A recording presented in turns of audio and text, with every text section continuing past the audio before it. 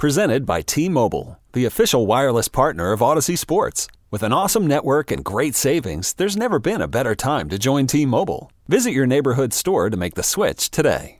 Old Man Winter here. If I had it my way, it would stay winter all year long. Short days, wind chill, black ice, and a good polar vortex. Oh, heaven. Wait, is it getting warm in here? Your cold snap is over, Old Man Winter. Spring has arrived. Spring. Spring is here, which means it's the perfect time to get away in the Hyundai you've always wanted. Visit the Hyundai Getaway Sales Event, where you can get great deals on all of our award-winning Hyundai models, like the tech-filled Tucson and Kona, as well as the spacious Palisade. Enjoy wherever you go with the peace of mind that comes with America's best warranty and 3 years or 36,000 miles of complimentary maintenance. But hurry in, these deals won't last.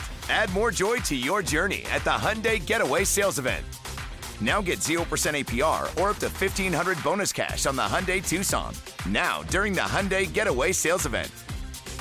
Offers end soon. Call 562-314-4603 for details. I am a very angry human in general and a very angry White Sox fan in general. But what happened yesterday, what that 77, and I don't want to make this about age, but sometimes it's about age. Sometimes the game has passed you by. When that 77-year-old man that sits in the White Sox dugout looks at Trey Turner, Dodgers shortstop, second baseman, outfielder, whatever you want to call him, he could do everything. Sees him with a 1-2 count, a 7-5 lead for the Dodgers with Max Muncy, a lefty, yes, but notoriously a very, very good reverse splits guy. Max Muncy crushes lefties. Bennett Sousa on the mound. Tony La Russa sees a 1-2 count for Trey Turner and intentionally walks him. This was during our show yesterday. I produced Parkinson Spiegel, for those of you who don't know, Afternoons on the Score. This was during our show yesterday, and it took everything in me. And I'm not just saying this. This isn't – I'm not exaggerating. I'm not exaggerating when I say this. It took everything in me to not walk away for the day. Is that healthy?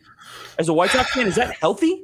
I think it is healthy. I think it comes to that point. It's healthy. Oh, absolutely. Absolutely. And that moment when you walk away, because you're saying to yourself, like you're throwing your hands up in the air. Like walk away and leave my job and go home. Oh, I was ready to walk away from the show because I was so angry about the White Sox and go to my home. I thought you meant like go get a cup of water. Walk away and go home. Dude. I didn't want to do it anymore. The thing is this, everyone would have understood. Everyone would have been like, where's Shane?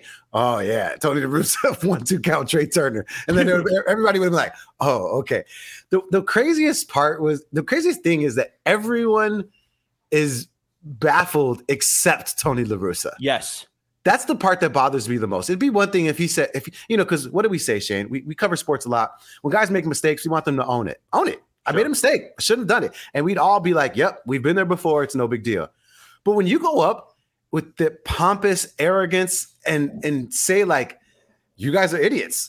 Who everyone would agree with me. No, everyone would not agree with you in this particular situation. Freddie Freeman's face during the whole debacle was he's on second base looking at Danny Mendick, and Danny Mendick's looking back like, dude, I don't know. I watch nonverbals, and Danny Mendick's arms behind the back as if that's what you do in front of a judge when you're trying to be like, I don't want to really say what I want to say, but I'm just gonna like not show you my hands in that situation. And at that point, you're handcuffed, and I'd love to be handcuffed. That's how the team felt. That's how the team felt. They were handcuffed in that situation. Let's try to talk about a different angle, right, Shane? What do you think he was thinking? I mean, I understand he talks about the analytics. That's BS in my mind. He doesn't know the analytics. Shelly Duncan is right there next to him as analytics guy, the son of his longtime pitching coach, Dave Duncan. Shelly's right there showing him numbers, and the numbers were wrong. The conversation can't go like this. Like the strike happens, okay, boom, 1-2. All right, hey, TLR, dude, 1 and 2.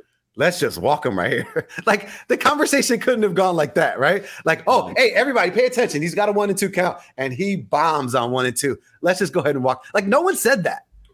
Tony is a slave to lefty-righty matchups, right? He loves to go lefty-lefty with his pitchers. He loves to go righty-righty. He did not bother to look ahead at Max Muncy's splits against lefties. He knows Max Muncy's a lefty. He knows he's very recently off the IL and he's still reeling a little bit, but he had already homered. And he sees Max Muncy come up and he sees he's got Bennett Sousa, a lefty on the mound right there. And that's another conversation. We'll get to that. Bennett Sousa should not have been the first lefty out of the bullpen when Aaron Bummer, who's been reeling, who hasn't allowed an earned run in his last 10 innings. When Aaron Bummer hasn't pitched in 2 days, that's your first lefty out of the pen, not Bennett frickin' Sousa. But he sees Max Muncy come up. He's like, oh, dude, no problem. Dude, I'm playing chess. You guys are playing checkers. Yeah. Trey Turner, I know that guy hits 258 after a 1-2 count. But what I don't realize is that Max Muncy crushes lefties. And what I also don't realize, the one metric that he didn't think to look at is that Trey Turner has a 40% strikeout rate after 1-2 counts.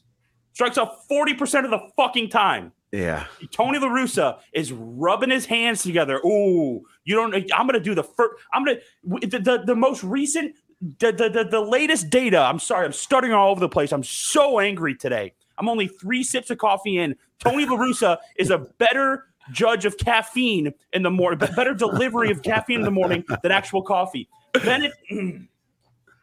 Oh, okay. Get yourself. Jesus Christ, Gabe. And like, I know it seems like this is fabricated anger. It's anything but. We live and die with this baseball team, and then Tony La Russa shows up at the funeral and spits in your face. Yeah. Drops the casket while he's walking. Yeah. Well, he would never be a pallbearer for me. I would never trust Tony La Russa to carry my casket down the aisle. It's like, back to what you're saying about our love for this team. Like, people that are listening to this podcast that don't live in the city of Chicago, it's already difficult enough being a White Sox fan in the city of Chicago, right? Yeah. And you have to deal with these a-hole Cub fans, and you got to deal with your team being bad and not wanting to spend money and trying to compete in the AL. And you have certain years where your team can be good, and that's all you really want. You have the talent, you know what's there, and you just want them to perform at a high level. And the fact that it's not granted, you could put some onus on the players, but when the coach is making it worse, it just makes it so much harder for you. You get so much angrier because you're looking at this team like, this team is good. These guys can play well. But if the manager's making piss poor decisions and putting them in a worse situation, that then makes our job harder as fans, trying to love this team when he's there, especially after you've seen Joe Madden get the hook, after you've seen Joe Girardi get the hook. And then all of a sudden you start saying to yourself, this guy should get the hook as well, but we know that's not going to happen. So it's even more frustrating on those fronts as from a Sox fan's perspective because of the situation they're in right now. What do you think it would take? Honestly, what would it, being a realist, what would it take for Tony La Russa to lose his job midseason? Death. Death. Tony La Russa would have to die in order for him to be taken out of that position. Don't you agree? I mean, if it hasn't happened already, and I said this about somebody else where like the masses can create that, right? Like they were saying in Philly, the reason Joe Girardi was gone was because of the local media, that they had enough weight and pull and say so in order to get the people going to then create that wave that got Joe Girardi out of there. Chicago has that, but the problem is management doesn't care. Management doesn't care about what we're saying on 670 The Score. Management doesn't care about this podcast. They don't care about what anyone has to say because he picked this guy and he would then have to admit failure. And that's something that I don't think he wants to do. What do you think? What else can happen in order for him to then it be like a clear-cut firing in your eyes? I think about the 5 stages of grief, right? And we've been talking about this lately. And I think about where I was when they initially made the hire and when everyone in the world and everyone in baseball and even the White Sox graphics department thought it was AJ Hinch. Remember when they put out the announcement that Tony La Russa was the manager and they had this like little graphic where his signature should have been there like an autograph, but it was accidentally AJ Hinch's autograph instead of Tony La Russa's. In that moment, I was in denial. I thought there's no way.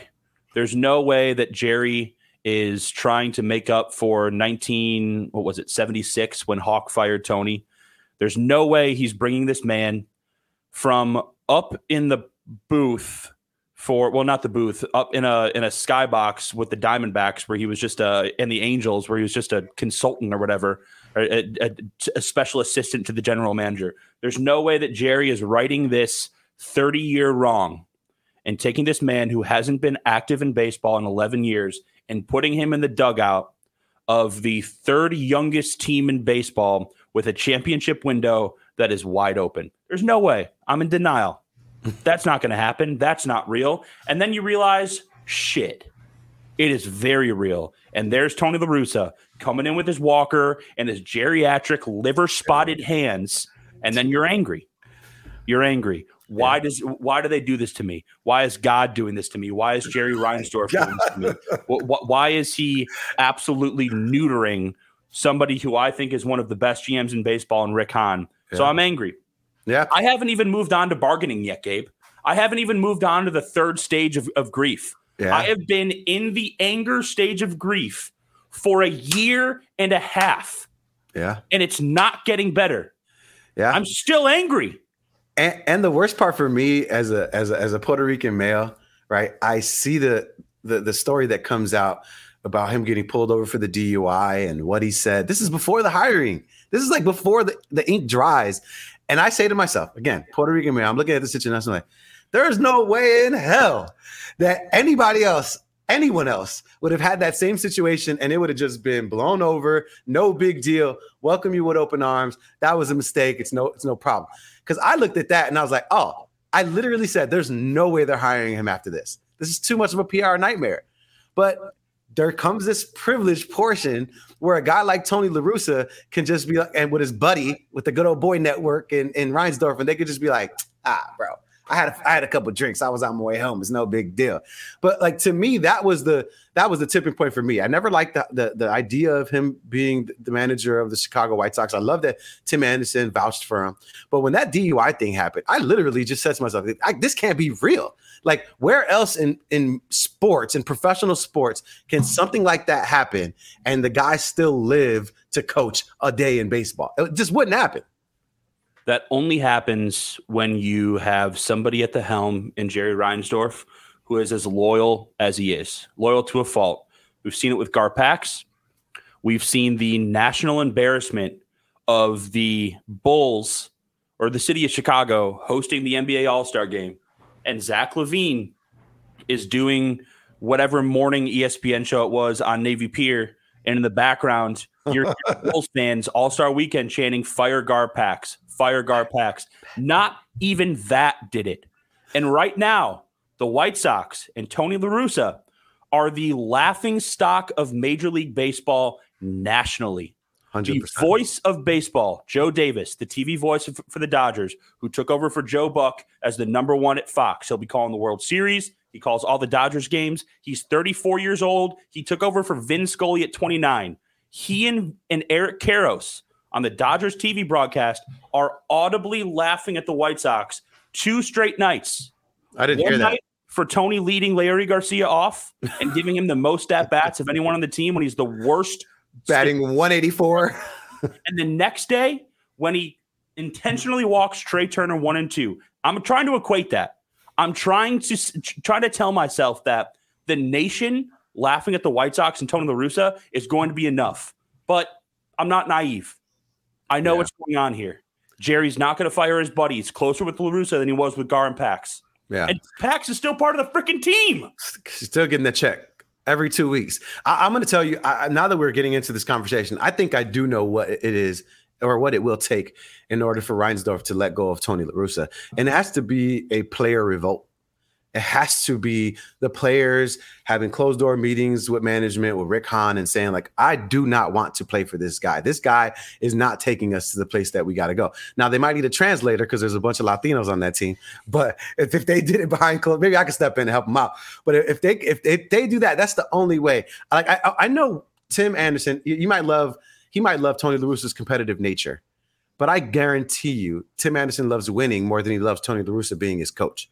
And that's the guy that has to be at the forefront of that. Jose Abreu's like, bro, I'm here just living the American dream. I'm getting my check. This is fantastic. So are a couple of other guys. But Tim Anderson needs to be that dude that steps up, that says, hey, man, this is not right. Our team has a window and we want to win, and this isn't the guy to get us there. The problem is who steps up and takes over in his absence, right? Like, do you feel that whoever is left in that coaching staff, one of those guys can be the guy to kind of right the ship the way that it's happened in Philadelphia?